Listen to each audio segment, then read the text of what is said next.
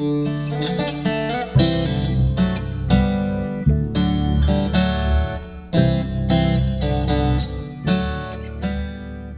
to Stories of Recovery, a MAR Recovery Resources production from MAR Addiction Treatment Center. I'm Matt Shedd.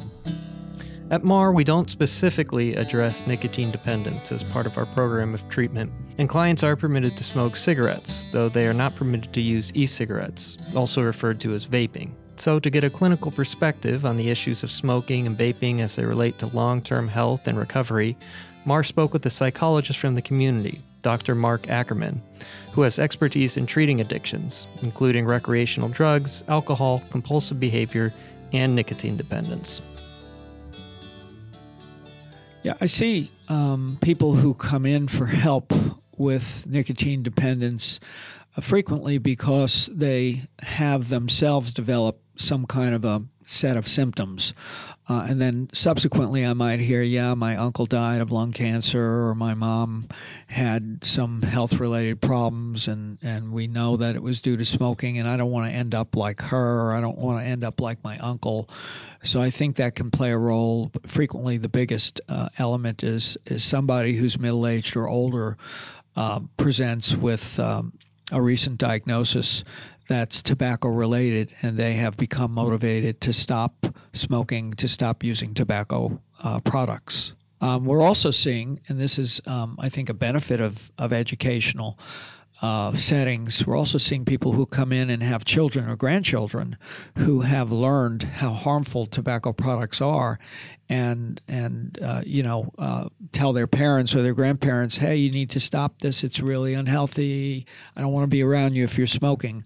And frequently, a child or a grandchild can be quite an incentive to a middle-aged or older person about quitting smoking. I was recently talking with somebody who was telling me that actually this is a MAR employee. Oh, she was telling me that when she became pregnant a couple of years ago, her dad, who'd been smoking for several decades, was warned by her that if he didn't quit smoking, he wouldn't be able to be around the baby. He'd have to wash his hands and change his clothes and such, and that served to be a real motivational force to get him to think about quitting, and ultimately totally quit and just gave it up because of that incentive to be around young family members, to be around a grandchild. So I often find that people who struggle with addiction need some form of an incentive or a motivation to quit if they've been doing it for a long time. Health is often a factor, and then a significant other, a family member, whether someone's become ill or sick or, recently passed away, or if there's a young relative, a grandchild or a child who says, hey, this is really, really bad, Dad, why are you smoking? Those can really serve to be powerful elements in helping people quit. Yeah, and along those lines, as a psychologist, I'd be interested to hear your thoughts. Like, are commercials or where that kind of try to scare people into quitting smoking, or maybe like I've heard like in Europe they'll put pictures, scary pictures of like lung disease or some, inside the cigarette pack. Are those effective methods? Well, what the literature tells us, that they're really not very effective. The problem you get is that people who have a strong dependence on these products can sometimes become very resistant when they feel like they're being pushed too hard. So what we like to do is meet the individual where they're at and provide information if they're asking for it. And there's a technique called motivational interviewing that can be very effective in working with people who are sort of on the fence about giving up an unhealthful habit or who are resistant. But I have personally found over the years in doing this, and I've educated myself and working with so many people, that scare tactics are just not particularly effective. So people listening to this shouldn't go try and scare their family members into to quitting. Exactly. I think ultimately you have three key elements that when combined, yield the greatest success in giving up most addictions, but in particular, since we're talking about nicotine and tobacco, it's number one, you have to be motivated to want to change. And when you have that element of motivation and commitment to change, then you go to the next level. The next ingredient would be technique and behavior change modalities and attitude change and environmental circumstances can play a very big role in use of a broad array of different kinds of chemicals, recreational drugs and such. And then the medication component of helping people feel less uncomfortable while they're going through the process of giving up tobacco-related products. So as I mentioned before, we have some FDA-approved products out on the market which have been very helpful. And I'd be interested here to also hear your thoughts on the intersection of nicotine or tobacco cessation and trying to abstain from alcohol or drugs. Like how do you typically approach that with clients? Because I know, like in 12-step fellowships, smoking cigarettes or vaping is really common because it's kind of a stopgap. I guess that's how it's viewed by the person. Well, at least I'm not drinking still or using cocaine or whatever it may be. So how do you treat that with patients as you're working with them? Well, that's a really good question. We know that people often move from people who have dependence on certain chemicals.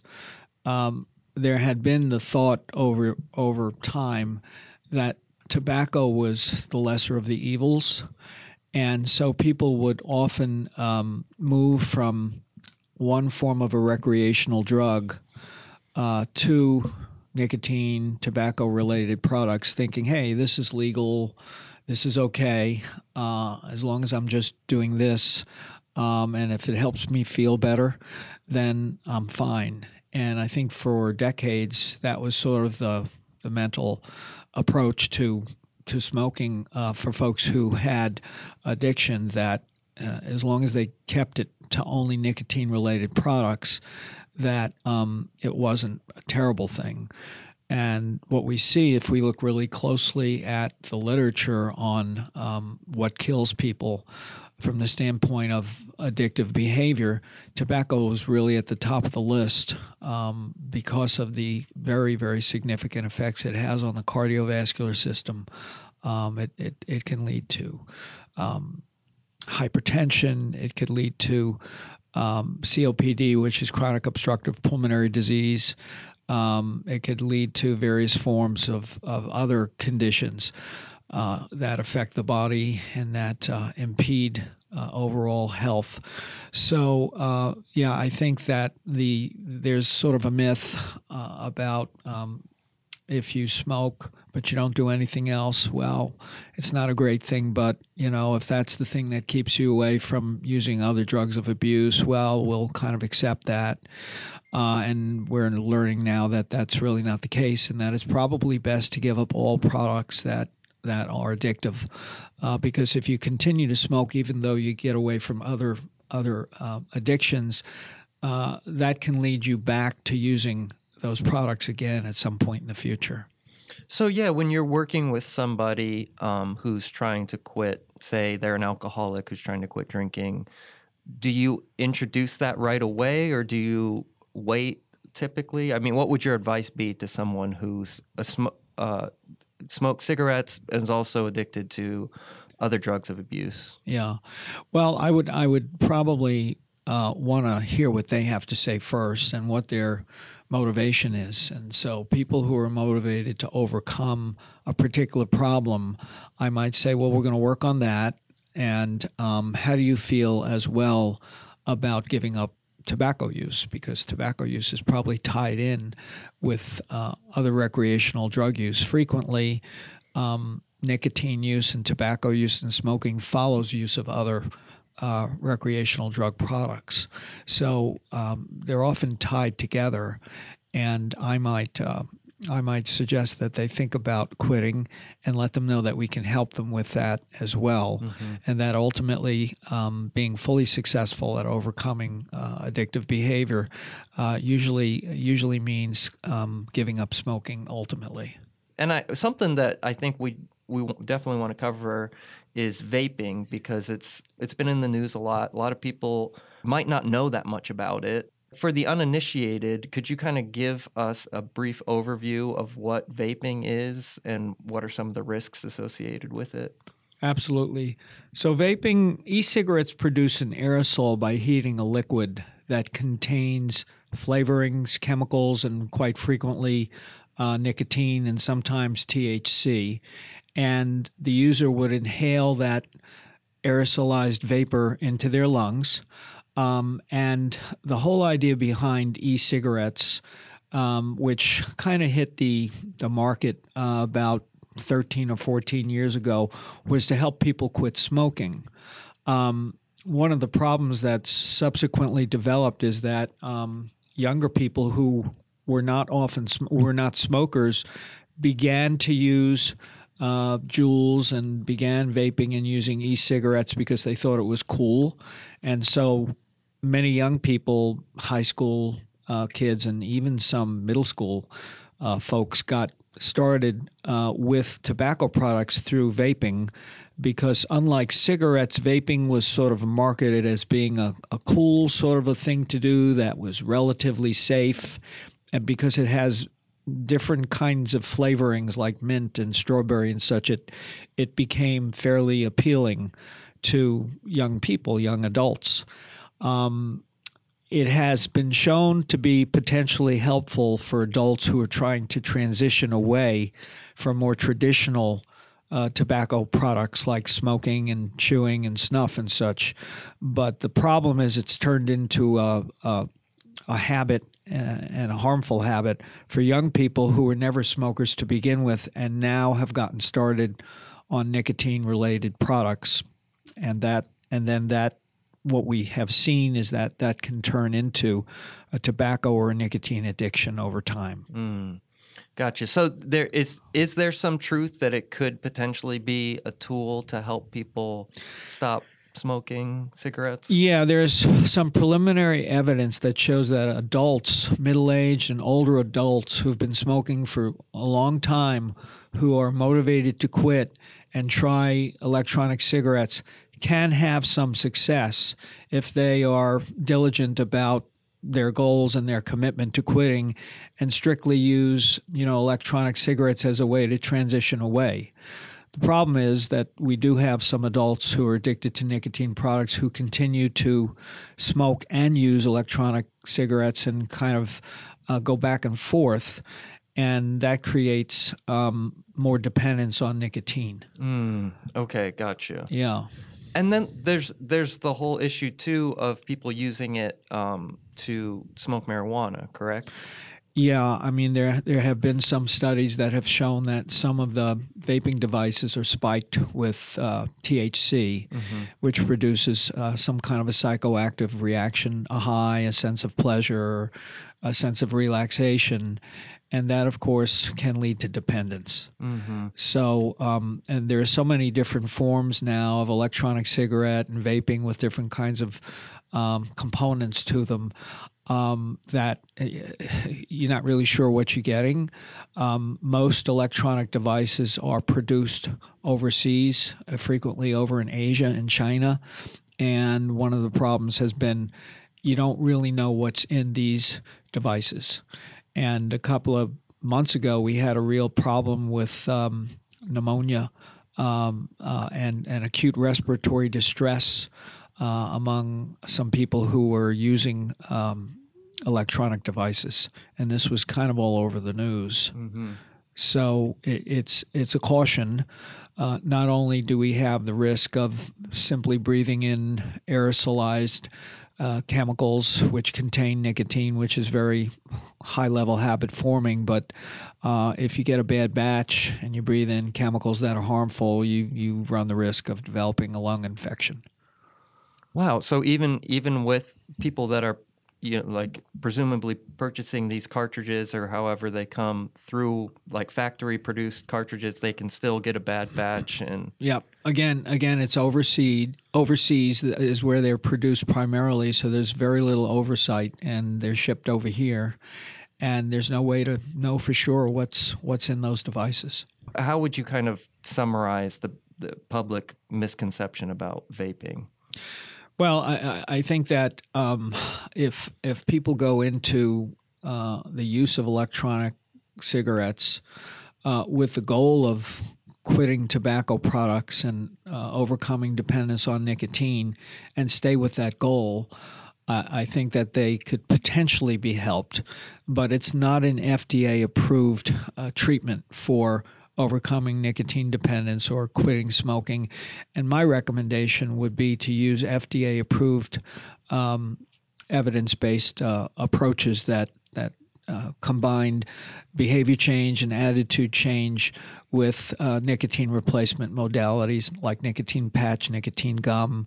We also have some oral medications that, of course, have been out for over 15 years. If you had to predict what the future of electronic cigarettes and vaping looks like over the next 10, 20 years, what do you kind of see happening in the culture with those?